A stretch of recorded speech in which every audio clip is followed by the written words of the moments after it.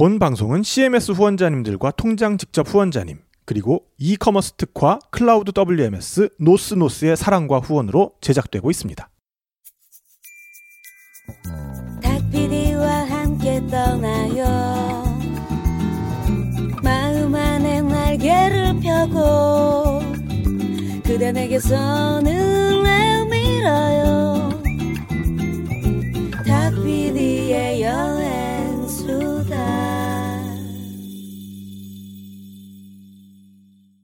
귀만 있으면 떠날 수 있는 세계여행 여행교회 간증집회 탁PD의 여행수다 남극편에 오신 것을 환영합니다. 여러분 반갑습니다. 네. 자, 저희 개미궁 스튜디오에서 유튜브 라이브를 시작한 이후로 이렇게 여기가 꽉 찬 적이 없었습니다. 그렇죠. 최대 인원. 네, 최대 인원 게스트를 모시고 오늘. 그것도 건장한 남성으로만. 아우, 행복합니다. 와, 얼굴 너무 보이는 거 아니야? 너무 좋아요. 이럴 수가 있나? 표정이 진짜 와, 방금 살짝 좀 움찔했습니다, 제가. 네. 얼굴에 너무 사심이 드러나 있어가지고. 뭐 좀 드러내면 안 되나? 됩니다. 네, 마음껏 발산하세요. 네.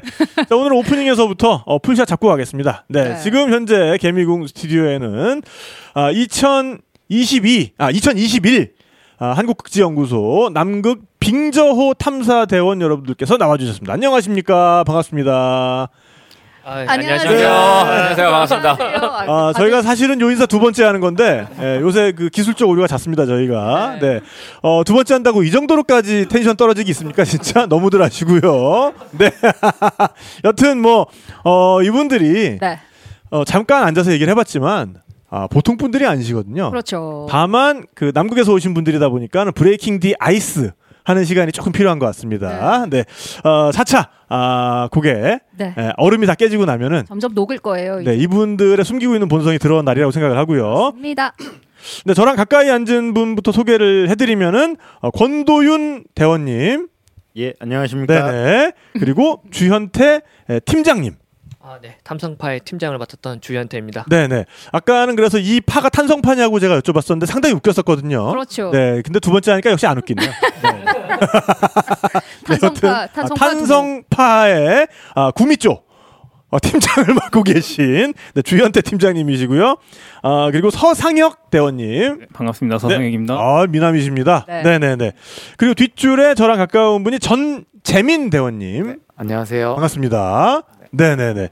그리고 박재민 대원님. 안녕하세요. 박재민입니다. 네, 반갑습니다. 네. 이름이 상당히 유사한 두 분입니다. 네, 아이와 어이. 재민과 재민. 전재민과 박재민. 네. 자, 이분들이 이름도 생소한 남극 빙저호. 네. 탐사를 하고 오신 분들입니다. 그렇습니다. 남극 빙저호. 정말 처음 들어봤어요. 그리고 기지 이름이 아까 말씀하셨던 것 같은데 장보고 기지라고. 장보고 기지. 네, 장보고 기지에 남극에 있는 장보고 기지. 네. 네. 드립이 하나 생각났었는데 안 칠랍니다. 네. 해봐요. 이런 드립 금방 떠오르는 드립은 쳐가지고 성공하는 역사가 없습니다. 많이 들었습니다. 네네네네네네. 장보고기지. 네. 자, 여튼 이분들과 저희가 오늘 남극에 대한 이야기를 해볼 건데 남극 진짜 저희가 대륙으로서는 탁피디 여행수다 시작한 지 10년 만에 마지막 대륙인 것 같습니다. 진짜. 네, 나머지 대륙들은 다 한 번씩 했는데 대륙으로도 마지막이고.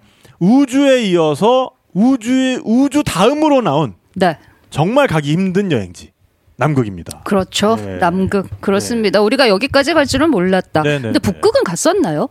북극은 일단 대륙이 아니니까. 아하. 알겠습니다. 아니 남극 기지에서 북극곰 봤냐고 저기 이러시는 분이신데 네. 아니 확인을 한 거예요. 남극에도 그러니까 북극곰은 그래서 북극곰이구나 그렇게 확인을 한 거죠. 펭귄도 보시고 하셨다길래. 북극곰은 북극에 살고 있습니다. 알겠습니다. 거기 사시다 보면은 아무래도 보급이나 이런 거 굉장히 그 문제가 많겠어요. 1년에 한 번 정도 보급이 들어오죠? 예. 네네. 권도윤 대원님. 네네. 제가 꼭 집어서 이렇게 질문을 해야 헷갈리시지 않겠군요. 네네네. 예, 1년에 한 번씩 저희 그 국제연구소에서 그 쇠빙 연구선 아라온호를 이용해서 보급품을 보급하고 있습니다. 그렇군요. 그러니까 1년에 한 번 보내는 것보다 보니까 아무래도 한 번 선적을 할 때 뭘 골라서 어떻게 실을 것이냐. 야, 무슨 얘기할 건지 알 것 같아. 이런 분류하고 이런 그 물류의 어떤 시스템. 그렇죠. 이런 게 정말 중요하지 않겠습니까? 그렇죠. 네. 이런 물류 시스템에 그 극지연구소에서도 이용할지도 모르는 노스 시스템. 저희 광고를 좀 해야 돼서요. 노 시스템, 노 스페이스의 준말입니다. 노스. 네, 이런 물류 시스템의 편리함을 극대화시킨 어떤 구독형 그런 물류 시스템이고요. 네네네. 내가 그렇습니다. 오프닝을 이렇게 잘해놨는데 정말 이렇게 성의 없이 말아먹을 수 있는 거야? 제가요? 좀 더 성의 있게 좀 붙여주지 좀. 네, 알겠습니다. 네네네. 자, 이 노스 시스템은요. 대기업 수준의 어떤 창고 물류 자동화를 이룩할 수 있는 그런 시스템입니다. 네, 우리가 이제 우리야 뭐 간단하게 주문만 할 뿐이지만 그 뒷단에서 일어나는 어떤 그 창고에서의 물류의 치열함. 이런 것들은 정말 많은 분들이 과로로 건강을 해칠 정도의 아주 강도 높은 작업이거든요. 그리고 모든 중소기업에서 가장 어려워하는 부분이 이런 물류를 처리하는 시스템이라고 많이 얘기를 들었던 것 같아요. 그러니까 대기업과 중소기업의 어떤 그런 차이를 많이 줄여줄 수 있는 이런 좋은 물류 시스템 노스 NOS 꼭 검색해 보시고요. 그래서 요게 이제 들어가는 순간 그 전까지는 그냥 단순한 창고였다가 스마트한 물류센터로 바꿔드리는 마법을 부리는 노스 시스템이고요. 그럼 요걸 도입하면은 뭐 일하시는 분들만 좋아지느냐? 그거 절대 아니죠. 사장님도 빵끝. 인건비를 줄일 수 있기 때문에 요즘 같은 그런 고임금 시대에 인건비를 뭐 한 명분이라도 줄일 수 있으면은 사장님께서는 좋아하실 수밖에 없죠. 물류 기업 또는 이커머스 회사들이 주로 사용하는 시스템인데도 구독형 방식의 시스템이어서 별도의 설치가 필요 없는 장점이 있는 노스 이런 쪽에 고민이 있는 분들이라면 nos.kr 또는 검색창에 노스 검색하시면 되겠고요. 지금 그 5분이 도대체 저희가 뭐 언제까지 이걸 할 건가? 우리를 불러놓고 지금 뭐 하자는 건가 이러는데 먹고 살아야 돼서 광고를 열심히 해야 됩니다. 멍친 표정으로 보고 계시기 때문에 그렇습니다. 빨리 광고를 듣고 와서 본격적인 이야기 소개를 해드리도록 하겠습니다. 안녕하세요, 탁필입니다. 팬데믹의 거리두기에 인원 제한의 마스크에 너무 힘드시죠? 여러분의 답답한 일상에 한 줄기 신음물이라도 되고자 오늘도 저희 여행수다는 열심히 노력하고 있습니다. 저희 여행수다를 응원해 주실 수 있는 가장 확실한 방법, 저희에게 직접적인 도움이 되는 CMS 후원인데요. CMS가 바로 저희의 사령탑, 커맨드 센터를 의미한다는 거 다들 알고 계시죠? 여러분을 사랑의 사령탑으로 모시고 저희 여행수다는 여러분들과 함께 다시 여행할 수 있는 그날까지 여행의 즐거움과 세상 구석구석의 배울거리에 대해 수다를 떨어보도록 하겠습니다. CMS 후원 어떻게 참여하시는지 잘 모르시겠다고요? 네이버에서 여행수다를 검색하시면 여행수다 공식 카페가 나옵니다. 그 대문에 보시면 참여 배너가 걸려 있습니다. 누르기만 하시면 아주 쉽게 여행수다 후원에 동참하실 수 있습니다. 여러분 사랑합니다. 탁피디였습니다.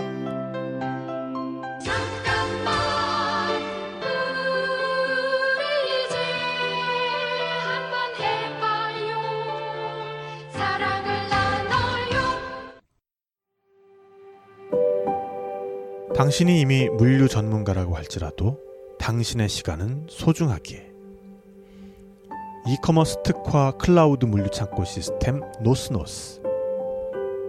유니콘이 선택한 WMS 당신의 꿈을 노스와 함께 이루세요. 노스 네, 자, 저희 돌아왔고요. 지금 뭐 유튜브로 보고 계신 분들은 보고 계시겠지만은 제가 남극 기분을 좀 내보려고 기분만 내려고 급하게 쓰다 보니까 지리적으로도 남극과 아무런 상관이 없고 계절적으로도 아무런 상관이 없는. 뭔가 머리는 남극인데 옷은 남태평양. 그렇습니다. 뭐 이런 상태고요. 뭐 하나라도 남쪽이니까 다행이네요. 그러네. 모자는 그냥 약간 그 바이칼호 그런 분위기고요. 네, 뭐 우리 여행수다. 그 페이스북이나 제 개인 페북 보시는 분들이라면 우리 김태용 PD의 고기스칸 모자로 잘 알려져 있는 그렇죠. 굉장히 더운 모자입니다. 네, 이걸 한번 썼기 때문에 그래도 한 그 30분 가량은 제가 분위기 유지를 위해서 통일성 유지를 위해서 큰 각오를 가지고 한번 쓰고 가보도록 하겠습니다. 알겠습니다. 네. 이걸 쓰는 들려요? 순간 이게 소리도 잘 안 들리거든요. 귀가 가려져 있어요. 이렇게. 근데 제가 코로나에서 회복 중이기 때문에 네. 지난주에 제가 격리를 들어갔었습니다. 그래서 코로나에서 회복 중이기 때문에 몸을 좀 따뜻하게 유지를 해야 돼서 좀 옷을 따뜻하게 아니 팔은 다 드러내놓고 머리만 네 그냥 뭐 엉망진창인 거죠. 그렇죠. 자, 진행을 해보도록 하겠습니다. 네. 2021 남극 빙저호 탐사대. 이게 뭐 이름만 들어서는 도저히 뭐 뭔지 잘 모르겠거든요. 자기 소개를 겸해서 우리 팀원들이 돌아가면서 뭐 팀장님부터 해서 일단 어떤 일을 하셨는지를 한 번씩 좀 간단하게 말씀해 주시면 좋을 것 같아요. 네. 네네. 일단 저는 우리 주현태 팀장님입니다. 네네. 저는 이제 빙조라는 게 네네네. 말 그대로 빙하 아래 호수가 있다는 거예요. 네네. 네. 그 호수를 가르쳐서 빙조호라고 합니다. 이제 그 호수를 찾고 네. 호수가 어느 정도 크기인지 네. 물은 얼마나 있을까 네네네. 이런 거를 찾으려고 저희가 연구를 하려고 네네. 갔던 것이고 네네네. 이걸 왜 찾느냐? 거기가 빙하 아래에 있어요. 빛도 없고 네네네. 추워. 네. 먹을 것도 부족해. 그런데 그런 곳에 생명체가 산대. 네. 이거를 반대로 얘기해두면 저 먼 어느 별에도 이제 얼음이 있을 거고 그 아래 호수가 있으면 생명체가 있을 수도 있다. 그러니까 우주에 가서 연구를 못하니까는 가장 환경이 비슷한 그렇죠. 곳을 네. 정확하게 보시는. 네. 네. 그런 자세한 이야기는 조금 나중에 듣도록 하고 일단 자기 소개니까. 네네. 네. 어떤 마이크 분량 욕심이 상당히 있으신 것 같고요. 한번 마이크 잡으시면 길게 뽑으시려고 하는 것 같아서 자, 권도윤 대원님. 예, 안녕하십니까? 일단 주현태 팀장님은 그래서 그 안에서 이제 팀장 역할을 하셨던 거고. 네네네. 네. 아까 지진파의 그 구미 쪽. 네네. 팀장이라고 하셨는데, 네, 어떤 그 팀인지는 조금 더 나중에 제가 여쭙도록 하겠습니다. 그리고 권도윤 대원님. 예, 안녕하십니까? 저는 권도윤이라고 하고. 네네네. 처음에는 남극 월동대로 시작을 했다가 네. 이번에 하계대로서 네네네. 그 탄성파 팀에 합류해서 같이 주현태 팀장 서포트하면서 케이블 깔고 센서 묶고 네네. 이런 작업들 진행하고 왔습니다. 그럼 이제 통신 쪽의 요원이셨던 거고. 예, 원래도 통신 쪽으로 일을 했었고 네네네. 이번 탄성파도 약간 어떤 업무 유사성이 있기 때문에 네네네. 뭐 재밌게 했었습니다. 네. 자, 방금 이제 그 월동 팀 그리고 하계 팀 이렇게 말씀을 해주셨는데 네. 그 안에서 아무래도 남극은 계절이 두 개다 보니까 여름과 겨울 그리고 그냥 밤 6개월, 낮 6개월 뭐 이 정도 아닙니까, 그죠? 예, 뭐 그러다 보니까 이제 팀이 그렇게 아마 두 개로 나눠서 운영이 되는 모양인데 그것도 이제 차차 설명을 듣도록 하겠습니다. 하여간 이 권도윤 대원님이 저희 여행수다의 또 오랜 팬이기도 하세요. 그래요? 네, 그래서 저희 오프 모임에도 자주 오셨고 그 덕에 저희가 이 팀원분들을 이렇게 섭외를 할 수가 있었던 것 같습니다. 네네네. 그렇습니다. 정말 큰 역할을 하신 분이고요. 네. 그래서 조금 더 드렸습니다. 제가 분량을. 네. 감사합니다. 자, 그리고 서상혁 대원님. 네, 반갑습니다. 네, 반갑습니다. 서상혁입니다. 반갑습니다. 네, 아까 그 댓글에 다들 그 유도 선수 출신이냐고, 어깨 깡패라고, 그 어깨 깡패 중에서도 유독 깡패인. 네, 약간 그 아까 탄성파의 어떤 그 행동대원, 네, 행동대장을 맡고 계신 것 같은. 저분이 탄성을 담당하는군요. 어떤 탄성파에서 탄성을 담당하고 계신. 네. 네, 본인 소개 좀 해주십시오. 네, 저는 작년에 군대를 전역하고 네네네. 어떻게 이런 좋은 기회가 돼서 네네네. 남극에 이제 지원하게 됐고 네네네. 이제 와서 똑같이 이제 권대현 대원님하고 네. 이제 같은 업무를 저는 이제 좀 보조 업무를 좀 담당으로 많이 했었습니다. 통신 분야에서. 뭐 어떻게 보면 그러는 건데 네네네. 관계는 없습니다. 그렇군요. 네, 뭐 여러 가지 일을 했다. 네, 맞습니다. 네, 그 정도로 이해하면 될 것 같습니다. 네, 그리고 이제 뒷줄에 전재민 대원님. 네, 안녕하세요. 네네네. 그 탄성파의 네. 안전을 담당했던 안전을 네네네네. 네, 전재민입니다. 네네네. 네. 뭔가 분위기로는 어떤 그 정신적인 안전, 정신적인 안정, 뭔가 이런 쪽으로도 많이 마음 수양 뭐 이런 마음 수련 이런 거 많이 담당해 주셨을 것 같은데 그런 쪽은 아니시죠? 네, 그런 쪽 아닙니다. 그러니까 안전을 담당하는 요원이 따로 있는 거군요. 네. 네네네. 그러니까 이제 누가 미쳐가지고 이렇게 바다에 뛰어들라 그러면 이제 억지로 끌고 이렇게 나오고. 전 수영은 못하지만. 수영 못하지만 만일에 그런 일이 일어난다 그러면 본인 책임이다 어쨌든. 물에 빠진 안전은 제가 물은 없어서 제가. 네네. 누가 갑자기 저 설원에서 설인이 보인다 이러면서 발작을 하기 시작하면 이렇게 케이블 타이 같은 걸로 이렇게 손목 묶고. 그 의사가 따로 있습니다. 소식과 의사는 따로 있군요. 네네네네. 알겠습니다. 혹시 그 테이저건 같은 것도 쏩니까? 없습니다. 없군요. 알겠습니다. 네네네. 네. 자 그럼 박재민 대원님. 네. 네, 안녕하세요. 박재민입니다. 네네네. 저는 예전에 그 자전거 세계 일주했던 경력이 있어서 네네. 이번에 그 덕에 이제 남극 탄성파 팀에 참여하게 할 수 자전거 있어요. 타고 가셨나요, 그럼? 이번에는 아니고요. 네. 네네네. 남극에서 자전거는 조금 탔습니다. 남극 가셔서 네네네. 거기서 자전거 좀 타신 걸로. 네. 네, 알겠습니다. 감사합니다. 네. 그럼 담당하셨던 업무는 저 탄성파 팀에서 네네. 같이 실험하는 데 있어서 실험을 이제 같이 담당을 하셨군요. 알겠습니다. 자, 지금 이 탄성파라는 말이 계속 나오고 있는데 일단 요거를 우리가 알고 넘어가야 될 것 같아요. 네. 그러니까 빙저호 연구를 하는데 뭔가 탄성파라는 걸 쓴다라는 것까지는 우리가 이제 미루어 짐작할 수 있을 것 같거든요. 그게 과연 무엇인지를 우리 팀장님께서 좀 설명을 좀 해주십시오. 네, 주현태 팀장님. 네. 그 탄성파는 네네. 이제 우리나라 말로 조금 더 순화를 시키면 네. 지진파입니다. 지진파. 네.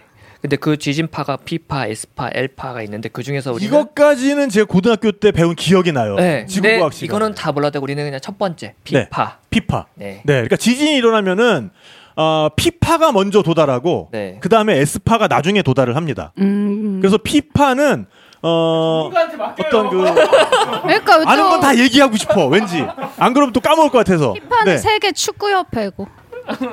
네. 정말 창피합니다. 정말 창피하고요. 그래서 네. 어쨌든 그래서 그 파 중에서도 그 앞뒤 방향으로 움직이는 P파. 정확합니다. 네네네. 네. 프라이머리. 그거를 전문적으로 네. 첫 번째 온데서 프라이머리. 그래서 P파입니다. 네. S파 세컨더리. 세컨더리군요. 두 번째 온데서 S파. 네. 아니 진짜 고등학교 때 이렇게 가르쳐줬으면 그러니까 외우기가 훨씬 더 쉬웠을 텐데 S파가 왜 나중에 오는지 안 외워도 됐잖아. 아니 우리 P파, S파 둘 중에 먼저 도착하는 것을 적으시죠 그러면 맨날 뭐지라 했는데 프라이머리, 세컨더리로 가르쳐줬으면 지금까지 억울했구나. 억울하지. 오늘이라도 알게 됐으니까 얼마나 좋아요. 오늘 정말 큰 발견을 했습니다. 그렇습니다. 네, 전국에 계신 그 지구과학을 배우시는 고등학생 여러분들한테도 큰 도움이 된 것 같아요. 지구가 아주 중요합니다. 네네네. 우리가 살고 있는 곳은 지구이기 때문에 네네네. 지구를 배워야 돼요. 그렇습니다. 그렇죠. 네네네. 그 지구에서도 가장 특수한 환경을 갖추고 있는 남극 얘기를 오늘 하고 있는데, 자 그러면은 그 P파를 이용해서 우리가 뭘 할 수 있는 겁니까? 그래서 빙하 아래 이제 호수가 있는지 없는지부터 찾고 있다면 어느 정도 호수가 있는지 그런 것을 이제 대략적으로 찾아보는 거예요. 네네네. 그거의 수단이 하나가 이제 탄성파인 거고. 네네네. 네. 이제 우리가 그걸 하기 위해서 저 혼자는 할 수 없잖아요. 그래서 제가 이제 다 저와 같이 일을 하실 분들을 찾았던 거고 여기 다 저희 멤버들이고 아주 재미있었던 일이 많았죠. 그렇군요. 지금 뭔가 우리가 이걸 진행하고 있으니까 옆집에서 우리한테로 그 피파를 쏘고 있는 것 같아요. 우 하면서 정확합니다. 소리는 피파예요. 그렇군요. 우와, 오늘 뭐 던지면 던지는 대로 제가 오늘 그러네. 뭔가 느낌 좋습니다. 네. 옆집에서 피파를 쏘고 있습니다. 네, 옆집에서 지금 벽에 대고 드릴이라는 특수 장비를 이용해서 피파를 우리에게 보내고 있습니다. 네. 자, 어쨌든 그걸 이용해서 땅에다가 그거를 쉽게 말해서 이제 땅에 대고 우리가 이제 딱밤을 때리는 거죠. 딱. 네, 맞습니다. 그러면 이제 그게 지표 아래로 이제 퍼지면서 이건 정말 이거는 좀 쉽게 말하면 우리가 산에 가서 정상에 가서 야호하죠. 그러면 이제 소리가 갔다가 다시 돌아오는 메아리가 오잖아요. 똑같아요. 우리가 밑으로 쳤더니 이 진동이 밑으로 갔다가 다시 돌아오는 메아리를 보고 밑에 뭐가 있구나. 그래서 호수가 있을 만한 곳을 그럼 다 치면서 이렇게 찾아다니시는 건가요? 그거를 이제 그렇긴 한데 그것도 그 넓은 남극을 다 칠 수는 없잖아요. 그 전에 이제 인공위성으로 있을 만한 데를 좀 찾고 얘네는 좀 해상도가 낮으니까. 아, 요쯤에 이쯤에 요쯤을 있겠다. 쳐보자. 네. 가서 이제 거기서 이제 똑똑 해보는 거죠. 똑똑 있니? 호수야. 은근히 개그 욕심이 좀 있으세요. 네, 오늘 굉장히 귀추가 주목됩니다. 우리 그렇습니다. 팀장님. 네. 아, 그러니까 그 피파를 이용해서 지금 찾아다녔던 게 빙저호라는 거잖아요. 지금 저는 오늘 이거 그 자료 조사를 하면서 처음 알았어요. 그 빙저호라는 게 있다는 거를. 네, 저도요. 그러니까 그 빙하 아래에 민물로 된 그 호수가 존재를 하고 있는 거 아닙니까? 맞습니다. 네네. 저도 이 연구를 시작하면서 알았습니다. 네네네. 네. 그럼 그거는 원래 있던 빙하가 뭔가에 의해서 녹은 겁니까? 네, 맞아요. 오. 일단은 빙하가 되게 두꺼워요. 네네네. 빙하 두께가 보통 2kg, 3kg 그 정도 되거든요. 네네네. 그러니까 이제 누르는 힘이 있으니까 네. 밑에 깔린 애는 이렇게 압력을 받잖아요. 그렇죠. 이게 좀 과학 시간 들어가는데 압력을 받으면 이제 뭐 녹는 점이 낮아지고 뭐 어쨌든 그런데 일단 뭐 누르면은 뜨거워지지 않습니까? 뭐든지. 네. 네네네. 그것도 있어요. 네. 네네. 그다음에 밑에서 땅이니까 지열을 받아요. 네네네. 네, 그 지열 때문에 또 녹기도 하고. 네네네. 그래서 이제 녹은 물들이 한 곳에 모이면 호수가 되는 겁니다. 네. 이제 그런 현상이 있다는 거가 1960년대, 70년대 그때 이제 알려졌죠. 그때 이제 그러니까 뭐 이론은 그 전부터 있었지만 이런 게 있을 것이다. 네, 근데 네네네. 찾은 거는 60년대 찾은 60년대 거죠. 찾았고 네. 그렇게 해서 이제 우리나라도 이 연구 분야에 이제 뛰어들게 된 거군요. 네네. 자, 그래서 이제 탄성파가 무슨 파인지는 이제 알았고요. 네, 그래서 우리 탄성파 조직원들. 저 아까부터 오늘따라 탁피님 텐션이 굉장히 뭔가 높고 목소리가 크다라고 계속 느끼고 있었는데 네네네. 원인을 찾았어. 안 들려서. 귀가 가려져 있어서 평소보다 맞아요. 데시벨이 엄청 높으신데. 그렇습니다. 그 할머니 할아버지들이 이렇게 목소리 자꾸 커지는 이유가 있어요. 자기 목소리가 자기 귀에 안 들리니까. 그랬군요. 이렇게 보니까 귀가 가려져 있어. 이거 오디오의 조정을 위해서 제가 문자를 좀 바꿔 쓰도록 하겠습니다. 네, 그게 좋을 것 같아요. 네, 하나 준비를 해놨는데, 네, 좀 살 것 같네요. 네네. 땀을 뻘뻘. 귀가 빨개지셨습니다. 이 고기스칸 모자는 이거 아무 때나 쓰는 게 아니에요. 이거 진짜 남극 갈 때 하나씩 쓰고. 남극에 제가 갈 기회가 있으면 꼭 이걸 쓰고 가겠습니다. 따뜻하겠네요. 네. 남극에서 저런 거 혹시 쓰고 다니시나요? 비슷한 거 쓰긴 합니다. 네. 자, 어쨌든 그걸 하기 위해서 이제 팀을 A팀 이렇게 A특공대 만들듯이 이렇게 리크루트를 하신 거 아닙니까? 예, 맞죠. 네, 그렇죠. 네. 그게 뭐가 웃기죠? 좀 A팀이라고 해서 우리가 그 정도였나 싶어서. 아니 근데 이렇게 귀국을 하신 다음에 이분들이 그 4월 달에 귀국을 하셨거든요. 네. 5명이 단체로 이런 데 나오실 정도 되는 거 보면 정말 사이가 좋았던 겁니다. 그러니까요. 그 안에서 안 그래도 제가 보통은 다시는 안 보거든요. 뭐라도 꺼내보려고 네네네. 저기 이제 방송 시작하기 전에 싸운 적 없었냐. 네네네. 그 고립된 공간에서 막 근데 없었다. 보통은 그 한국 돌아오면 공항에서 빠이빠이 하고 영영 안 그렇죠. 봅니다. 다시는 연락 안 하고 정말 근데 이렇게 이런 데 단체로 나오셨다는 거는 그 현장에서 관계가 정말 좋으셨다는 거고 그래서 그 팀을 이제 꾸려서 남극에 가기까지의 얘기 정말 많은 분들이 궁금해할 것 같아요. 네. 아니 도대체 남극이라는 곳은 아까 보니까 이제 저는 처음에는 다 과학자들이시겠구나 했는데 이 중에 보면은 뭐 전직 축구 선수도 계시고 해병 수색대원, 그리고 에베레스트 등정자 뭐 이제 이런 분들이거든요. 전 세계 뭐 자전거로 여행하시고 자전거 여행자. 그러니까 진짜 무슨 그 외인 부대, 공포의 외인 부다. 어디서 하나 자네 남극 갈 생각 없나? 뭐 이런 식으로 이렇게 한 명씩 모아서 막. 네네네. 그래서 어떤 식으로 이 팀을 꾸리게 됐고. 어떤 생각으로 그럼 거기 응모를 하신 건지 그런 걸 좀 들어보고 싶어요. 네. 이게 처음에 그럼 공고가 어떤 식으로 나가는 거죠? 일단은 공고는 공개적으로 나가요. 네. 우리가 이런 일을 이런 일을 하는데 공고를 은밀하게.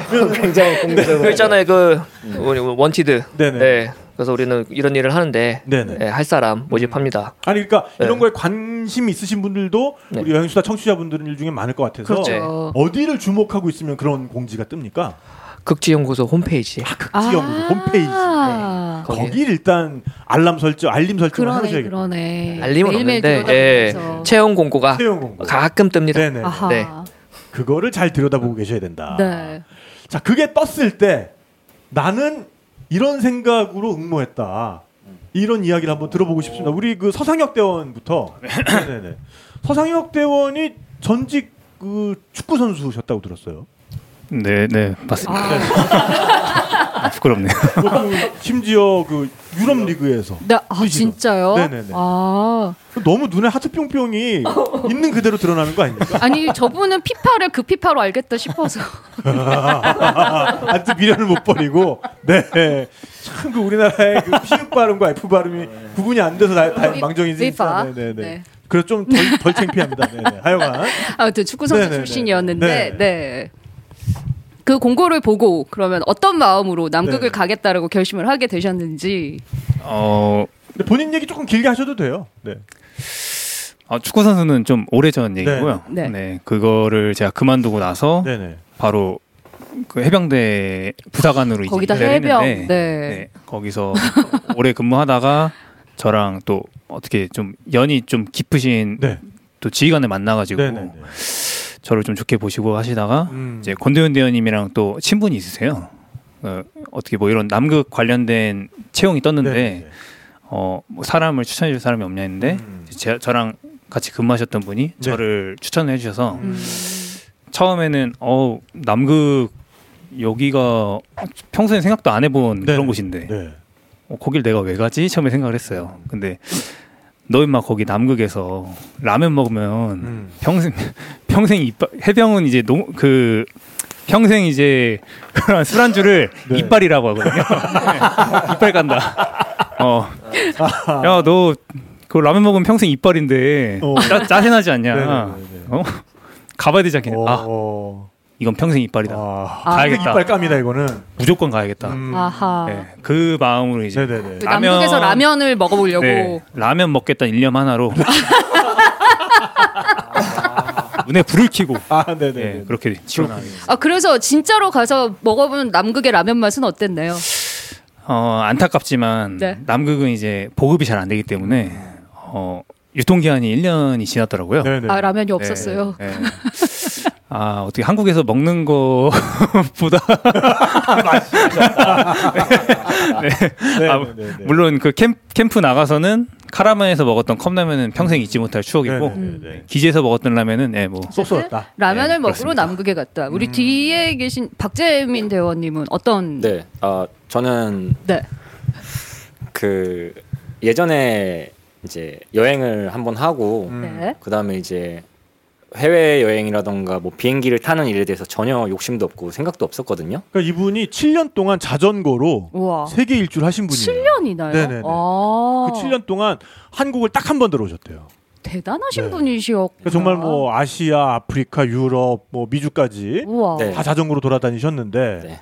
그러니까 정말 뭐 비행기 타고 뭐 어디 가고 하는 거에 대해서 뭐 이제 미련은 없죠, 솔직히 그 정도 되면. 그래서 전혀 뭐 가보고 싶은 데도 없고 그런데.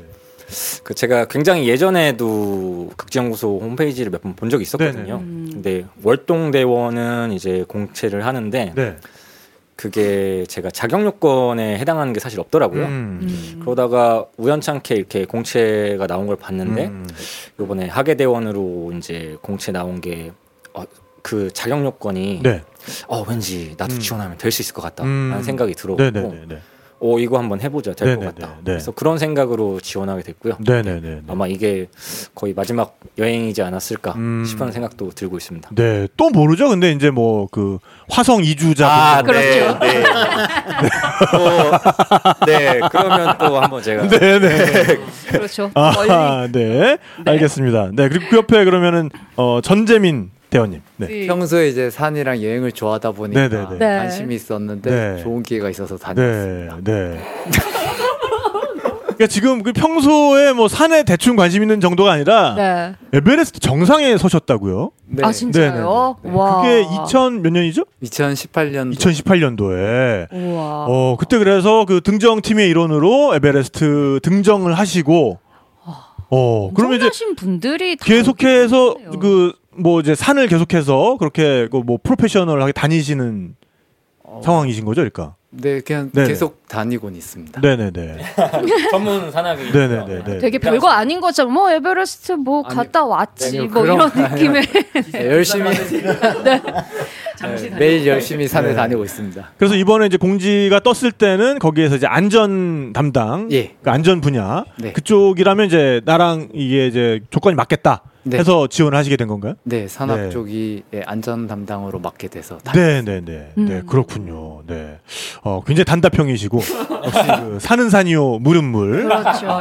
네, 남극은 남극. 쓸데없는 말은 절대 하지 않으시는. 네네네네. 네. 자 그리고 권도윤 대원님. 예. 네. 남극 경험이 굉장히 오래되셨죠? 굉장히 오래까지는 아니고 네네. 몇 번 가봤습니다. 이 중에서는 가장 오래 계신 걸로 아까 말씀하시던 것 같은데 총 체류 기간이 그럼 남극에서 얼마나 되시는 건가요? 한 3년 반 정도 되지 않을까 싶은데 주 팀장이 더 길 것 같기도 합니다. 네네. 근데 한 번에 오래 계셨던 거는 우리 권대원님이 오래 계셨잖아요, 그죠? 예. 네네네네. 왜냐하면 그 동계 팀부터 시작을 해가지고 하계 팀까지 그냥 쭉 계시다가 오신 거니까. 예. 네네네네. 처음에 남극을 가실 때는 마찬가지로 이제 그냥 그 월동 대원으로 공지를 보고 가신 건가요? 예. 장보고기지 4차 월동 연구대 전자통신대원으로 네네. 그 남극에 처음 가게 됐습니다. 네네네네. 이게 그 경쟁률이 굉장히 세죠? 예, 세다고 알고 있는데 저한테 네. 알려주진 않아서 뭐 몇 대 1인지까지는 모르겠습니다. 네네네네. 그러니까 이게 세상이 참 공평하지가 않은 게 네. 어떤 분은 정말 죄송합니다. 제가 아직 그 격리 끝난 지 얼마 안 돼가지고 어떤 분은 정말 가고 싶어도 기회가 안 오는데 어떤 분은 그냥 군대에 있는데 야 너 남극까지 안 올래? 제가 왜요? 야 한번 가서 라면 해가지고 이제 가는 분도 있고 어떤 분은 이렇게 그냥 산에 막 올라다니고 있는데 공지가 떴군.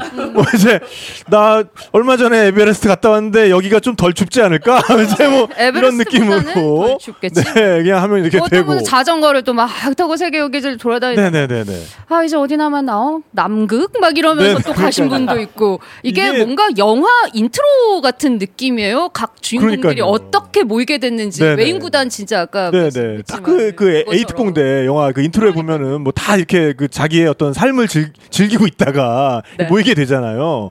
근데 이번에 이 팀을 보니까 한눈에 봐도 체력을 위주로 뽑은 것 같다라는 흔적이 짙게 보이거든요. 우리 그 주현태 팀장님. 가장 중요한 네. 일단은 남극이 춥기 때문에 네. 체력 고갈이 되게 심해요. 그렇겠죠. 정말 당연히. 피곤하고 네네. 그리고 우리가 연구하는 곳이 보통 고도 한 2,000m 정도 돼요. 아, 그러면 산소까지 희박하고 조금만 움직여도 숨차고 네. 이래서 저는 다른 거 필요 없다. 체력 가장 지구력 좋고 튼튼한 건강한 사람. 네네네. 네. 그런 사람들이 제일 가장 최고다. 아, 여기 어깨 보시면 뭐 네. 본인 어깨가 제일 저는 거기서 이제 겸손하시는 차로 이제 운전하고 네. 안 걸어 다니고. 네네네. 네. 아니 그래서 아까 사실 네. 이 팀 분들이 딱 들어오셨을 때 저는 사실 우리 팀장님이 제일 막내인 줄 알았어요. 이제 체격적으로도 이렇게 좀 이렇게 작으시고, 아까 그 절대값으로 작으신 건 아닌데 워낙에 지금 비교가 되다 보니까 그리고 이제 이렇게 얼굴도 좀 귀염상이시고 그러셔서 가장 막내일 줄 알았더니 네. 알고 보니까 이제 브레인이셔서 브레인이시기 때문에 몸을 많이 쓸 일은 없었다. 그래서 이제 대신에 손발이 돼서 일을 해줄 분들을 뽑았다. 대신 오른팔 왼팔 이렇게 든든하게. 네네네. 심지어는 움직이는 거 별로 안 좋아합니다. 아, 네네네. 네. 원래 집순이라 집에 있는 거 좋아하고 돌아다니는 거 안 좋아하는데. 네.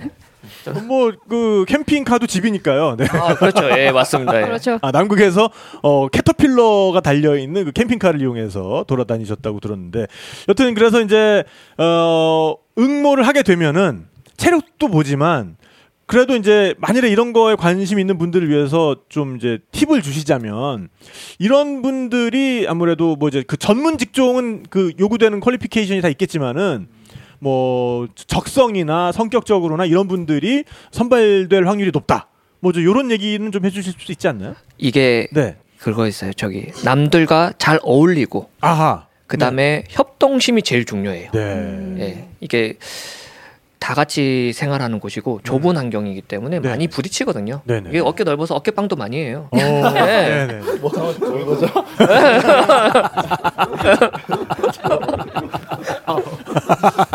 네네네. 네. 그래서 이제 어깨 좀 이렇게 쭉 접고 이렇게 잘 잡을 수 있는 협동심이 제일 중요하다. 네, 그렇군요. 네네네. 그러니까 이제 본인은 그거에 맞추기 위해서 어깨가 이렇게 좁아지신 거죠? 좁은 공간에 살다 보니까 약간 용불용설 약간 진화된 거죠. 네. 좁은 어깨로 진화. 그쪽으로 진화가 되신 거다라고 주장을 해주셨습니다. 네네. 진화 위해서 굉장한 노력을 하고 있습니다. 네네네. 러닝머신 뛰는 걸 봤는데, 네. 우리 팀장님이요? 예, 네네네. 정말 제가 기지 갔을 때 그 6개월, 1년 이상 동안 뛰는 거를 본 게 한 3번, 4번 정도 됩니다. 네네. 속도 몇 킬로 뛸 것 같습니까? 그 러닝머신 위에서? 예. 뭐 그래도 러닝머신이면 시속 우리가 한 4km는 뛰지 않습니까? 그러니까 뛴다라고 표현을 하려면 그래도 6은 넘어야죠. 최소한. 네. 네네. 예, 걸을 때 3, 뛸 때 6. 정말 최소치를 잡았는데 그래도 네. 그렇죠. 6 정도면 그래도 걸을 때 3, 6 정도면 뛰는 거죠. 네네. 그럼요. 네. 자, 그럼 이렇게 해가지고 이제 선발이 되면 남극에 간다. 네.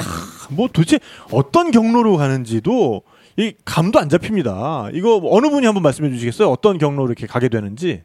한국에서 출발해서 인천공항에서 출발해서 네네네. 남극까지 도착하기까지의 과정. 이것도 뭐 제가 말씀드릴 수밖에 없는 건데. 네, 주현태 팀장님. 네네. 제가 그나마 다른 조금은 분들은 뭐 이렇게 눈을 가리고 이동합니까 그럼? 아니. 어디로 가는지 안 알려주죠. 기지가 비밀이기 때문에. 저희가 뭐 납치하는 건 아니기 때문에 네. 이제 보통은 이제 장보고 기지를 저희가 가는데 네네네.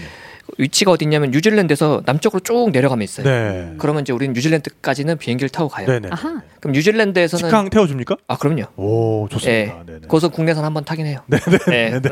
남섬으로 가야 되니까. 네, 맞아요. 네네. 북섬에 내려서 남섬을 가고 이제 거기서는 2가지 방법이 있어요. 네. 뉴질랜드에서부터 배를 타고 오는 방법과 네네. 비행기를 타고 가는 방법이 네네. 있는데 네. 보통은 이제 저희 같은 경우는 비행기를 타고 네. 먼저 들어갔죠. 네네네. 네. 비행기 타고 한 8시간 뉴질랜드 남극까지. 크라이스트 처치 네, 맞습니다. 네. 남극까지 네. 8시간. 네. 생각보다 그렇게 많이 걸리진 않습니다.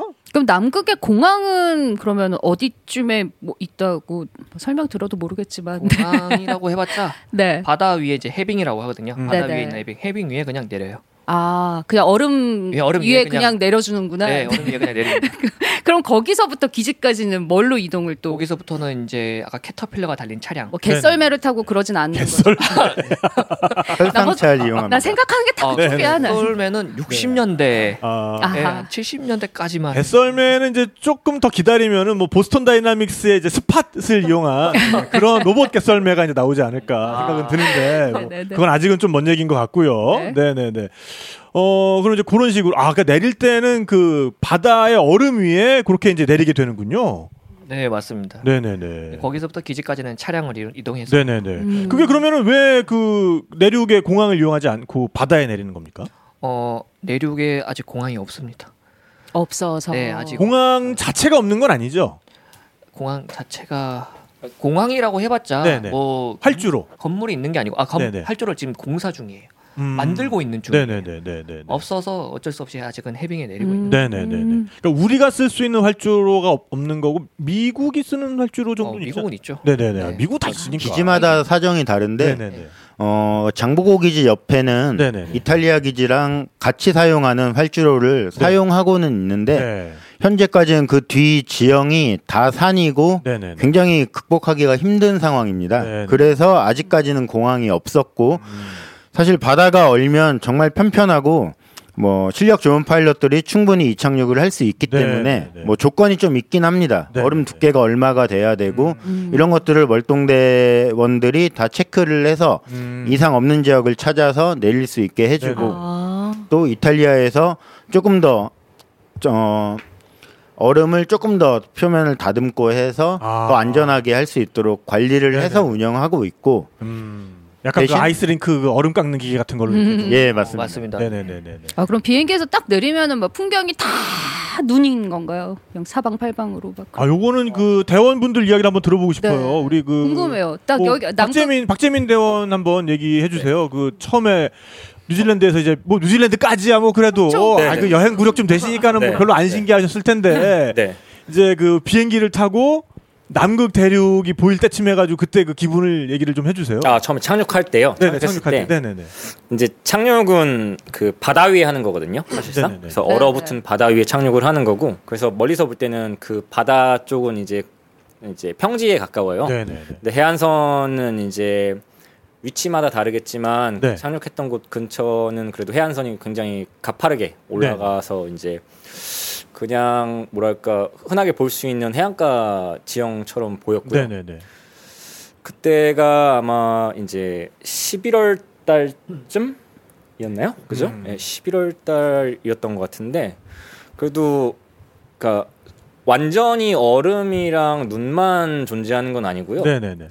그 대륙이라고 부를 수 있는 그 흙이라던가 바위라던가 네네네. 그런 돌들이 이제 존재하는 걸 육안으로 볼 수 있죠. 야, 네. 네네네. 네.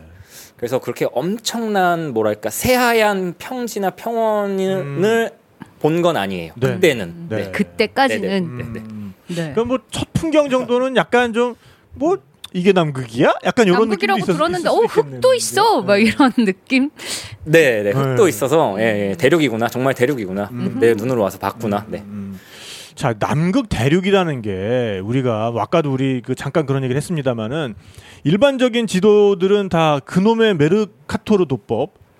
이것도 맨날 헷갈려. 메르토카르야, 메르카토르야? 메르카토르죠.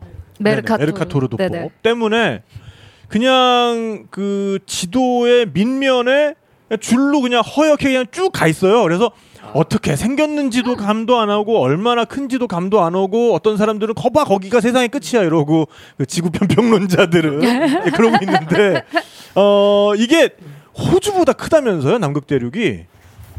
예, 네네, 호주보다 큽니다. 대원님, 네네네. 네, 끝입니까? 호주가 제가 거기 이제 종단을 해봐서 아는데. 네. 그 세로로 한 3,500 약간 안 되고 가로로 한 5,000km 정도 되거든요. 그러니까 이제 그거보다도 사이즈가 크다는 거죠. 남극 대륙이. 예, 남극이 호주보다도 크고 네. 뭐 미국보다도 훨씬 더 큰 대륙입니다. 네네네네. 전체 아까 인터넷 급하게 찾아보니까 1,400만 제곱킬로미터 이 정도로 나오고 400만 제곱킬로미터. 우리나라가 한 10만 정도 되니까 우리나라의 140배 정도 되죠. 남한의 140배 정도. 남한의 140배. 엄청납니다 진짜. 그러네요. 네. 야, 그러니까 거기서는 뭐 사실 이제 뭐 이따가 얘기를 하겠지만은 네. 이 탐사팀이 해낸 그 일 중에 하나가 그 K 루트라고 해서 네. 기지에서부터 그 아까 그 빙저호에 도달할 수 있는 그 루트를 개척한 건데 그게 1,400km를 그 내륙으로 들어갔다고 들었거든요. 근데 그 1,400km도 뭐 그냥 해안에서 뭐 얼마 안 들어간 거라면서요, 그게. 네. 팀장님? 네네. 네, 그렇죠. 우리가 이제 연구를 하는 지역이 두 군데가 있는데 네네네. 그 중에서도 이제 저희가 갔던 지역도 있고 네. 1,400을 더 들어가야 되는 지역도 있고 그렇게 해봤자 완전 중심이 아니에요. 네. 중심은 거기서부터도 한 1,500km를 더 들어가야 돼요. 한참 가서 1,400km면은 호주로 치면은 그 남쪽 해안가에서 1,400km 가면은 울룰루가 나와요. 딱 그 그렇죠. 중간까지 간 거거든요. 그게. 야, 근데도 그 뭐 남극으로 얘기를 하면은 그게 뭐 그다지 들어가지 않은 거라고 하니까 그러니까 그 사이즈를 어느 정도 이제 짐작을 좀 할 수 있을 것 같습니다. 이게 이런 걸 잘 몰랐으면 실수할 뻔했어요. 뭐 남극 갔다 오신 분들 이렇게 만났으니까 다음에 또 남극 갔다 오신 분을 만나면 나 남극 갔다 온 사람들 아는데 막 이러면 왜 서로 다 알 거라고 생각하는 어떤 그런 느낌이 있잖아요. 네네네. 전혀 알 수가 없다. 팀이 또 교대교대로 운영이 되기 때문에 네네. 그 넓은 남극에서 그렇습니다. 네. 자, 그러면은 본인이 어떤 이게 남극이구나. 와, 나 진짜 남극에 온 거 맞아라고 실감했던 순간이 좀 있을 것 같아요. 이거 진짜 궁금하다. 네. 네. 뭐 어느 분이든 좋습니다. 네. 서상혁 대원님? 네. 잠깐만. 서상혁 대원님은 라면이겠지 뭐. 그러니까, 라면이 없구나. 근데 살 수가 없구나. 막 이랬을 때. 라면 먹은 순간이 네. 일단은 가장 짜릿했고. 그러니까 그게 그런 게 딱 이루어질 때 그 쾌감이 있어. 근데 그거 말고 이제 실감을 한 거는 네. 가기 전에 뭐 크레바스라든가 이런 위험이 존재한다고 저도 이제 알고 그다음에 또 교육도 받고 이렇게 했었는데 이제 캠프 탐사 나가서는 그 위험지대는 아니었어요. 그래서 제가 직접 보거나 이러진 못했었는데 이제 복귀하고 운석 탐사 지역을 갔어요. 네네네. 거기는 이제 블루 아이스 지역인데 네. 거기에는 다 이제 얼음밭으로 돼 있는데 중간 중간마다 이제 눈이 이렇게 틈 사이에 껴져 있는 지역이 있어요. 네. 저는 이제 처음 가 보니까 모르잖아요. 네. 그래서 박사님이 저런 눈이 있는 지역은 밟으면 안 된다. 크레바스다. 근데 저도 처음에는 알고 이렇게 행동을 하다가 이제 운석에 욕심이 생겨서 앞만 보고 운석을 찾는 지역이거든요. 탐사 지역에서 이제 몇 개 찾아보고 싶다. 욕심이 생겨서 앞만 보고 걸었죠. 네. 그러다가 이제 눈이 덮여 있는 지역을 밟았어요. 오. 진짜요? 근데 아래 지형이 몇 미터인지 가늠은 안 되는데 네. 오른발을 푹 빠지면서 네. 크레바스에 빠진 거죠. 네, 그래서 진짜 위험한데. 진짜 그때 갑자기 너무 겁이 나서 막 소리도 못 내고 억억 하면서 이렇게 막 팔로 이제 빠져나왔어요. 천만 다행입니다. 네. 와, 그게 빠져. 네. 어깨가 넓어서 망정이지 어깨가 조금만 좁았으면 어깨가 팀장님 어깨였으면 여기 안 계실 것 같아. 상혁이를 감당하기에 약간 좁은 크레바스였어요. 그러네요. 그나마 다행인데 그러고 나와서 보니까 여기는 잘못했다가는 내가 진짜 목숨이 위험할 수도 있겠다. 거기서 푹 빠지는 순간 십자 버티기 딱 하신 거 아니에요, 이렇게. 그쵸. 양팔로. 그쵸. 그리고 딱딱 반자동으로 나온 거죠. 팔 맞아, 저 상완 이두박근 크레바스를 빠져나온 상완근이야, 저게. 그러니까. 그러네요. 왜? 아니 좀 그윽해져서 눈이. 뭐 목숨을 살려준 근육이에요. 여러분 모두 이래서 운동을 해야 됩니다. 우린 모두. 네. 안전장구도 다 착용하고 다니고 뭐 하네스 있고 뭐 아이젠 같은 거 다 착용하고 있지만 그때 뭐 아주 넓지 않은 뭐 다행히 그런 상황이었습니다. 야, 크레바스에 빠져서 역시 여기가 남극이구나를 느꼈다. 이거 정말 대단한 경험인 것 같아요. 그러네요. 크레바스 말로만 들어봤지 영화에서만 봤지 뭐 저도 크레바스 이런 거는 사실 우리 전재민 대원님은 좀 익숙할 것 같은데. 그렇죠. 에베레스트 꼭대기까지 가신 분인데. 예, 그런 것 때문에 안전 대원으로 다녀오게 됐어요. 네네네. 그러니까 그런 데서 이동할 때는 이제 좀 이렇게 안전 교육을 해주시고. 이런 안전장구 같은 걸 착용하고 운석 탐사를 가면 제일 가해 쪽에서 운석도 찾지만 주로 대원들에서 그냥 누가 빠지지 않나 그걸 확인하면서 가고 그런 업무를 담당했습니다. 네네네. 거기서 몇 말씀 덧붙여서 해주시면 제가 참 편하겠는데.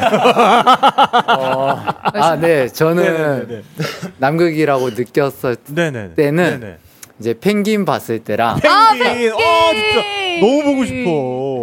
그쵸, 펭귄 봤을 때 남극이구나라는 느낌이 펭귄 들었고 그 야생 펭귄들이 막 때로 진짜로 그렇게 돌아다니. 저는 그 펭귄 마을에는 못 가봤고 기지 근처에 펭귄 마을이 마을도 있어요. 네네. 펭귄들끼리만 펭귄 사는 마을. 서식지. 네네.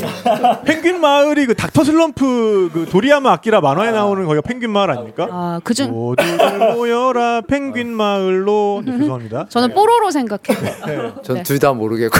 알겠습니다. 이거 알면은 나오는 거예요. 네, 그래서 펭귄 봤을 때랑 그리고 한 번은 그게 백야 때. 백야. 확실히 이쪽이 극지방이다 보니까 해가 안 지니까 좀 다르구나 라는 것. 그 장보기지 근처에는 어떤 펭귄이 있습니까? 펭귄도 보면 뭐 이렇게 귀에 털난 뭐 아델리 펭귄, 키 큰 뭐 이렇게 황제 펭귄 종류가 많잖아요. 그렇죠. 네, 그 두 다 있어요. 맞습니다. 답니다. 저는 제가 아는 거 2개 얘기해봤더니 그 2개 다 보셨어요. 그 길고양이 다니듯이 그 길펭귄인 거죠. 길펭귄. 네, 길펭귄. 길펭귄 밥도 주고 막. 펭귄이 집단 서식지에서 좀 나와서 왜 나왔는지 모르겠지만 제가 볼 땐 길을 잃거나 그런 게 아닌가 싶을 정도로 그때 총 3마리인가 있었을 겁니다. 부부싸움 했을 거예요. 딴 친구들은 다 펭귄 서식지에 갔는데 정강사만 거길 못 가서 그 3마리 보고 막 좋아서 엎드려서 사진 찍고 하는 거 보면서 사실 좀 마음이 아팠군요. 그 양주 파듯이 이렇게 팽줍 이런 것도 가능하고 그럼 아닙니다. 큰일 납니다 그거. 뭘 주워요 죽기는. 큰일 날 양반이야. 길펭귄이 있다길래. 자, 우리 안절부절하고 있는 박재민 대원님. 나는 뭐라고 얘기하지? 막 이러면서 굉장히 안절부절하고 계셔가지고. 여기가 남극이구나라고 실감했을 때 이제 고민을 해봤는데 야, 이게 방송용으로 좀 이상할 수도 있는데. 아니요, 저 이상한 거 좋아해요. 그래요? 네. 그러니까 오줌 쌌는데 그대로 얼었습니까? 아 그거는 그렇게 즉발적으로 되진 않아요. 그러니까 나 그게 제일 궁금해요. 오줌 이렇게 쏘아지는 모양 포물선 그대로 어는가? 그렇게 상상들을 많이 하더라고요. 친구들도. 그렇게 즉각적인 효과는 없고요. 예를 들어서 뜨거운 물을 뭐 냄비에다 놓은 다음에 이렇게 위로 뿌린다던가 그러면 이게 수증기가 얼면서 이제 구름처럼 생성된 바로 보이거든요. 아 그럼 오줌도 이렇게 뿌리면 가능은 하겠군요. 그게 조금 더 가열해서 조금 더 가열하면 가능하죠. 일단 저희 연구할 때는 소변 같은 거를 절대 그렇게 할 수 없고 저희 물병을 갖고 다닙니다. 휴대용 요강을 갖고 다녀서 휴대용 요강. 저는 피보틀이라고 불렀는데 피보틀에다가 이를 보고 그거 다 챙겨 들어오고 환경 오염 때문에 실제로 그렇게 했었기 때문에 뭐 떨어지면서 어는 건 아니었지만 그 피보틀을 이제 밖에 잠깐 세워놨더니 그게 얼었습니다. 그건 당연히 얼겠죠. 하나도 안 신기하고요. 이게 참 별로였는데. 그러니까 박재민 대원은 분명 몰래 해본 것 같아. 그래서 포물선까지는 원래 이게 안 되는구나를 알고 있잖아. 저희 그렇게 지정된 장소가 있어요. 지정된 장소. 포물선 장소가 있어요. 네네네. 정확하게 딱 그렇게 해야 되는 구역이 있거든요. 그래서 거기서 이제 규정대로 했는데 즉각적인 효과는 없었고요. 저는 남극에 대해서 이렇게 확실히 느꼈던 거는. 예를 들어서 저도 펭귄 마을에 갔는데 그러니까 이제 집단 서식지로 군락지 뭐 굉장히 많은 개체수가 있는데 그 뭐랄까 펭귄들의 그 소대변의 그 향연 그게 이제 뭐 수백 마리가 아니라 이제 만 마리 뭐 10만 단위 10만 마리 단위 되니까 이제 서식지에 그 널려 있는 그런 것들과 그다음에 냄새도 막 납니까? 그럼 엄청나요. 그리고 이제 털갈이 하면서 나온 털들, 펭귄 사체들도 굉장히 많거든요. 그렇겠네요. 자연적으로 죽은 사체들 그런 거 보면서 이제 이런 대자연을 또 느끼고 그랬죠. 저는 그때 가장 남극의 그 한복판은 아니지만 그 이제 어딘 남극을 제대로 잘 느꼈던 것 같아요. 그리고 자전거 여행자로서. 남극에서 이제 자전거를 또 타신 거 아닙니까 어쨌든? 네 잠깐이지만 타기는 탔었습니다. 팻바이크라 그러나요? 바퀴 두꺼운 거. 네 정확합니다. 그게 이제 눈 위에서 타라고 원래 만들어진 건데 여기 그 운양동 그 공원 조류공원에 그렇게 타고 다니시더라고요. 예. 근데 타면 그 되게 거북할 텐데 바퀴도 잘 안 굴러가고. 바퀴가 클수록 이게 저항이 크거든요. 그래서 굉장히 힘들고 일부러 아마 운동하시려고 운양동에서 타시는 것 같아요. 그렇군요. 운동 효과를 극대화시키려고. 현명한 분이죠. 좀 긍정적인 분인 것 같아요. 근데 그 눈 위에서 타면은 그게 확실히 이런 트랙션이 이렇게 잡힙니까 딱? 네네네. 그리고 공기압도 좀 줄이고 그다음에 타이어 폭을 넓히면 이제 저항을 확실히 가져갈 수 있기 때문에 눈 위에서도 이제 굴러갈 수 있습니다. 박재민 대원은 이제 그게 평생의 이빨 아닙니까? 자전거 이제 이 커뮤니티에 가면 야 남극에서 타본 놈 내 밑으로 다 접어 뭐 이제 이런 거 하는 거 아닙니까? 제가 이게 밖에서 얘기를 잘 안 해요. 자전거 탄 얘기도 잘 안 하고요. 알겠습니다. 자, 우리 그 주현태 팀장님이랑 권도윤 대원님은 남극을 여러 번 가셨으니까 그런 순간이 있을 것 같아요. 그래 남극에 또 왔구나를 느끼는 순간 이런 게 있을 것 같아요. 당연히 있었고. 저는 이제 히말라야 가면은 이제 처음 걷기 시작하면서 이제 그 스틱을 이렇게 끽끽 이렇게 빼가지고 고정하면서 에휴 씨 또 왔구나 이제 이런 걸 느끼는데 저는 남극 같은 데로 계속 간 건 아니고 장보 기지에서 2번, 세종에서 1번 활동을 했기 때문에 세종도 가셨었구나. 세종 갈 때 첫인상 완전 달랐고 장보 갈 때 달랐고 그런데 이번에 2번째로 장보고 들어가면서 배를 타고 갔습니다. 2번째는 코로나 때문에 좀 문제가 생겨서 배를 타고 갈 때까지 못 느꼈는데 딱 기지 들어갔을 때 기지문 열고 들어왔을 때 너무 익숙하면서도 4년 동안 다시 한번 가보고 싶었던 그게 확 몰려와서 왔구나. 그리고 제가 기지만의 그 퀴퀴한 냄새. 퀴퀴하지 않습니까? 퀴퀴하지 않습니까? 제가 근무하는 장소가 배우들한테 열심히 뿌리는 모양이죠? 환기가 잘 돼요. 환기를 잘하는군요. 4층 올라가면 그 전망대가 있어서 탁 트여 있는 그 경치를 보면서 다시 왔구나. 그때 되게 뭉클하기도 하고 되게 좋았습니다. 그리웠었어요 남극이? 꼭 다시 가고 싶었습니다. 참 보면은 진짜 사람 그 운명을 모른다는 게. 네. 저도 제가 우연히 3번 가게 될 줄은 몰랐거든요.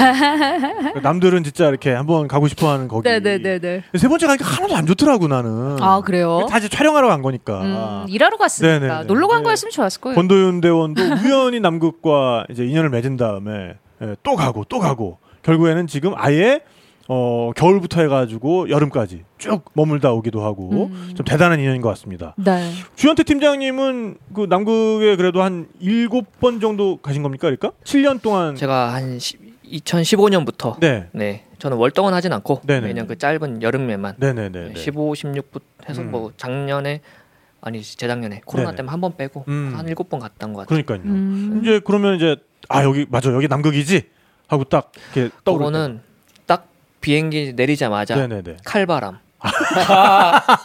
진짜 칼바람이겠네요. 역시 약간 여기서부터 이제 생활인의 포스가 아유 그래 남극이지 이게 뭐 이제 이러면서 남극바람이 이랬었지 막 이런. 그리고 두 번째 느끼는 거는 답답한 인터넷. 인터넷이 거의 안 되거든요. 그래도 되기는 되나 봐요. 카톡을 겨우 할 수 있는 정도. 네, 그 정도는 됩니다. 그래서 뭐 연락도 잘 안 하고 그래서 답답한 인터넷이 제일 그렇고 그다음에 이제 여기서는 내가 밥을 사 먹고 싶은 걸 먹지만 거기서는 주는 대로 먹어야 되거든요. 뭐 이렇게 냉장고 열고 자기가 먹고 싶은 거 꺼내가지고 이렇게 그게 아니고 네, 주는 대로 먹습니다. 네네네. 그냥 군대랑 똑같다고. 그래도 뭐 먹고 싶은 게 있으면은 직접 요리를 하거나 해서 드실 수는 있지 않나요? 그래서 라면 있죠. 유통기 한 1년 지난 라면 아주 많이 있습니다. 종류별로 있어요. 알겠습니다. 자, 그럼 거기에 생활에 대해서 이제 자연스럽게 이제 주제가 좀 넘어갔는데, 그러니까 보급이 1년에 딱 한 번이 된다고요? 예, 그렇습니다. 네, 우리 권도윤 대원님. 네, 그러니까 그 아라온이라는 그 쇠빙선, 그걸 이용해서 한국에서부터 싣고 거기까지 이제 가는 걸 하는 게 1년에 딱 한 번 있는 거군요. 예, 한 번밖에 기회가 없기 때문에 이제 그 짐에는 월동대원들이 사용할 개인 짐 또 기지 시설을 계속 보수해야 되기 때문에 그런 각종 자재류들, 공구들 또 저희가 먹을 식량 또 저희뿐만 아니라 이 하계팀에서 월동대 외 하계팀에서 연구해야 될 연구 장비 이런 게 엄청나게 많이 들어가야 되기 때문에 그 전에 수요 조사부터 시작해서 굉장히 일이 많습니다. 그리고 단 한 번 그 기지에 배가 들어올 때 그 선적된 짐들을 하역하고 이제 그때부터 비로소 사용하게 되고 사실 그 하역이 되게 힘든 작업이지만 하역 끝나면 이제 뭔가 풍성한 음식 또 각종 장비들 이런 게 들어온다. 그래서 또 되게 기분 좋은 작업이기도 합니다. 그렇군요. 그러니까 이제 거기에서 뭐 아무래도 제일 만만하게 먹는 것들이 냉동식품류겠죠? 고기가 제일 만만합니다. 얼려놓으면 뭐 1년이고 2년이고 보관이 가능하니까. 뭐든 얼리는 데는 최적화되어 있는 곳이니까. 그러면은 그 냉동 창고는 뭐 별도의 냉동 필요 없겠네요. 그냥 뒤에다가 그냥 헛간 하나 지어놓으면 되는 거 아닙니까? 그 헛간에 냉동 설비를 해놨습니다.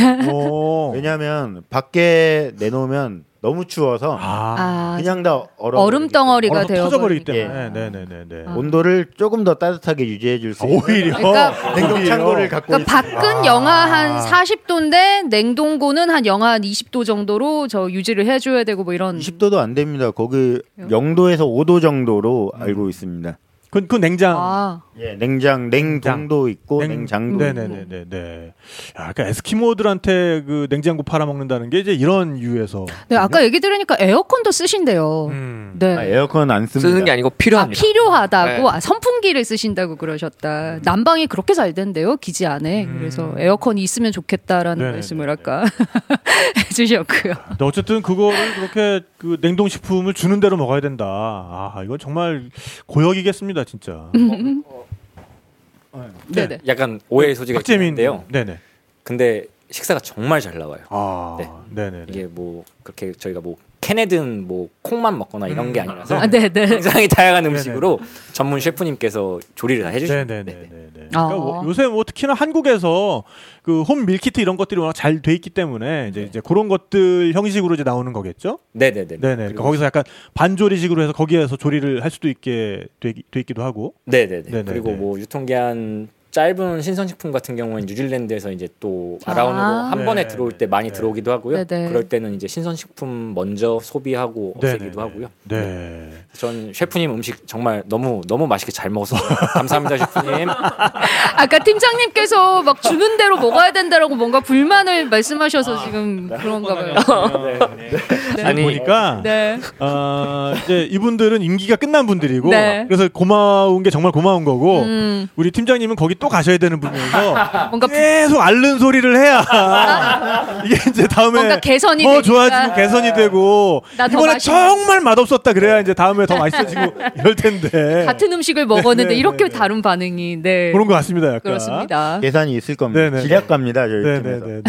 그러니까 그 아라온이라는 배를 우리가 가지고 있는 게 정말 중요한 거네요. 그러니까 그게 있으니까 그게 이제 얼음을 깨고 전진을 할 수 있기 때문에 그 기지까지 도착을 할 수 있고 그렇기 때문에 그런 대형 화물들을 어쨌든 정기적으로 본국에서부터 기지까지 보낼 수가 있으니까 그 쇄빙선이라는 게 하고 있는 역할이 굉장히 중요한 거네요. 예, 정말 중요합니다. 아라온 같은 경우는 진짜 말 그대로 얼음을 깨고 갈 수도 있지만 단지 그 화물 물류를 운송하는 어떤 화물선 역할에서 그치는 게 아니고 또 우리나라 유일한 쇄빙선이자 쇄빙 연구선으로서 거기에 과학자들이 승선해서 연구항해를 하기도 하기 때문에 거기에서도 많은 중요한 연구들이 이루어지고 있고 또 많은 논문이 나오고 또 아라온이 2009년 맞습니까? 예, 2009년에 이제 저희가 인수받아서 정식으로 사용하게 됐고 전국 이제 2014년에 준공이 됐습니다. 아라온이 있기 때문에 거기까지 가능했던 거고. 예, 가능했다고 보셔도 될 겁니다. 그 중요한 배를 이제 인터넷 보고 그 이름을 잘못 지어가지고. 아라가 이제 바다의 순 우리말이라고 인터넷에 나와 있는데 그걸 보고 지어버리는 바람에 난리가 났었는데 이미 배에다가 박아버렸기 때문에 고치지도 못하고 이름은 그대로 쓰고 있어요. 아니 아라온 어감은 좋아요. 좋은데. 그냥 인터넷에서 발견한 잘못된 우리 옛말이어서 그렇지 이름 자체는 좋습니다. 자, 많은 분들께서 지금 채팅창을 통해서 또 궁금증을 올려주고 계신데요. 타다 토슬레이님께서 방구 끼면 스키 찬다던 애가 지금 어디에 방구 끼면 스키 찬다는 말씀이신 건지 어디에 방구 끼면 스키 찬다는 걸까요? 모르겠어요. 뭔가 이렇게 그 야외 활동을 하다가 방구를 끼게 되면 그게 육안으로 확인되지 않을까요? 그렇진 않습니까? 네, 뭔가 이렇게 김이 확 나온다든가. 전혀 그렇죠. 그래도 옷 안에 있으니까 괜찮지 않을까요? 걔는 이렇게 바깥으로 알겠어. 자세히 들어가지 말고요. 우리 하루냥이 자기도 봤답니다. 습기 차는 거. 포동포동님께서 자전거 뭐 타시는지 여쭤봐 주세요. 그 남극에서 탔었던 그 바이크를 말씀하시는 것 같은데. 남극에서 탔던 거는 제 소유는 아니고요. 그게 뭐 가격대는 제가 언뜻 봤을 때는 굉장히 저렴한 가격대였고요. 뭐 접근하기 쉽게 뭐 한 30만 원, 50만 원 정도 수준의 굉장히 저렴한 자전거였던 것 같고, 그냥 타이어만 조금 그렇게 두껍게 약간 교체를 하셨던 것 같아요. 정확한 기종은 제가 잘 모르겠습니다. 자, 제니스 조플린님께서는 이제 대한민국이 무서워서 캐나다로 이민을 가신다고. 건강히 잘 다녀오시기 바라겠고요. 우스와이에서 남극 들어갈 때 파도가 한 3m에서 5m가 친다는데 그걸 경험하신 분이 계십니까? 그 정도로 느껴지나요? 일단 권도현 대원님, 예, 우슈아이아에서 갈 수 있는 곳은 세종과학기지가 가까운데 일단 한국 팀들은 아르헨티나보다 칠레 쪽을 이용합니다. 칠레 푼타아레나스에서 마찬가지 항공편으로 특별한 일이 없는 이상 항공편으로 들어가는 거를 그 방법을 원칙으로 사용하고 있습니다. 그리고 말씀하신 우스와이아 밑쪽 부분이 드레이크 해협이라고 해서 세계에서 가장 험한 바다라고 하는데 그 마찬가지 같은 바다인 남극해를 이번에 8차 월동 들어갈 때 한번 아라온으로 항해했고 저희가 철수할 때도 그 남극해를 건너서 배로 나왔습니다. 네네네. 뭐 배멀미를 극복하는 방법은 일단 존버 아닙니까? 존버? 그냥 버티면 방법 없죠. 버텨야죠. 버티면 되고 존버. 어떤 친구가 약 안 먹고 끝까지 자기는 이겨내겠다고 하다가 중간에 포기한 걸로 알고 네네네. 저쪽 이제 굴러다니는 저기 바다 표범 되시고. 네네네. 그렇군요. 그게 제가 듣기로는 들어갈 때는 비행기 타고 들어갈 수 있지만 나올 때는 그 비행기 타고 못 나온다고 들었습니다. 나갈 때는 배를 타고 나가야 된다고. 월동대는 출입 맞교대를 하기 때문에 웬만한 경우 다 비행기로 이동하고 하계팀 같은 경우는 처음에 비행기가 들어올 수 있지만 아까 말씀드린 대로 해빙 활주로기 때문에 얼음이 녹거나 깨지면 걔는 끝입니다. 근데 아라온이 아이스 브레이커가 들어와서 얼음을 다 깨놓기 때문에 일단 보급품이 들어온 이후부터는 해빙 사용이 불가능하고 그때부터는 이제 배로 다니는 거고 마지막 팀 철수할 때도 배로 나갑니다. 그래서 배는 사실 저는 월동을 많이 했기 때문에 많이 타보지 못했고 우리 주 팀장 같은 경우는 이제 매번 배로 나갔고 가장 먼저 비행기로 들어와서 가장 마지막에 배로 나가. 뭐 배도 또 다른 일로도 많이 타서 경험이 굉장히 많습니다. 어쩐지 아까 그 우수아이야 얘기를 하니까 눈에 이렇게 우수가 차시네요. 배를 정말 많이 타신 분이고 뭐 심지어 인도 배도 한 달 이상 타서 연구 활동을 하고 그래서 저는 굉장히 베테랑일 줄 알았는데 배멀미로 힘들어하시죠. 많이 탄 거랑은 상관이 없다. 그게 아무런 상관이 없군요. 그렇군요. 익숙해지는 게 아니었습니다. 배멀미는. 자, 오늘 빙저호 2021 남극 빙저호 탐사대원 여러분 모시고 남극에 대한 이야기 하고 있는데 이제 남극 생활 뭐 이제 얘기하기 시작한 것 같은데 벌써 1부가 시간이 다 됐습니다. 그러게요. 시간이 뭐 어떻게 지나가는지를 모르겠어요. 그렇습니다. 2부에서는 좀 더 그 기지 안에서의 여러분들의 생활 뭐 이런 거를 좀 더 중점적으로 듣고 싶어요. 에피소드 같은 거 남극에서 뭐 펭귄이랑 싸운 얘기도 좋고요. 그 안에서도 심지어 남녀 상렬지사도 있고 뭐 그럴 수도 있겠죠. 술주정도 있답니다. 아 진짜요? 그렇죠. 술을 마실 수가 있군요. 그 남극까지 와서 술주정하는 분들은 어떤 분인지 남극의 술주정 한번 궁금합니다. 그걸 보고 있으면 정말 여러 가지 생각이 나게 될 것 같아요. 그냥 밖에다 던져버릴까? 막 이런 생각. 왜 뭐하러 여기까지 와서 저거 하려면 그냥 지하철역 같은 데서 하면 될 텐데 왜 여기까지 와서. 거기는 진짜 술 마시다가 밖에서 쓰러지면은 안 되는군요. 남극은. 전 유구무원입니다. 술 마시고 안 좋은 행동을 하는 사람을 볼 때의 기분을 말할 수 없는 게 본인이기 때문에. 유구무원입니다. 아무튼 2부에서는 그런 얘기도 좀 재밌는 얘기 많이 그런 얘기들은 그러면은 2부에서 진행을 해보도록 하고요. 야 정말 흥미진진합니다. 워낙에 우리가 모르는 세계에 대한 이야기를 하고 있다 보니까 뭐 무슨 말씀을 하시던지 다 재밌어요 진짜. 그러니까. 그래서 그리고 어떤 살을 붙이고 어떤 진짜 뻥을 섞어도 우리는 모른다. 우리는 모르지 뭐. 자 2부에서는 우리 대원분들도 조금 더 긴장이 풀어져서 훨씬 더 할 얘기 안 할 얘기 다 해주실 것 같고 자 그러면은 저희는 잠깐 쉬고 2부에 다시 돌아와서 이야기를 이어가도록 하겠습니다. 2부에서 만나요. 감사합니다. 탁PD의 여행수다와 함께한 시간 어떠셨어요? 구독하기, 별점 주기, 댓글 달기, 후원하기로 응원해주세요. 탁PD의 여행수다는 청취자분들의 여행을 응원합니다.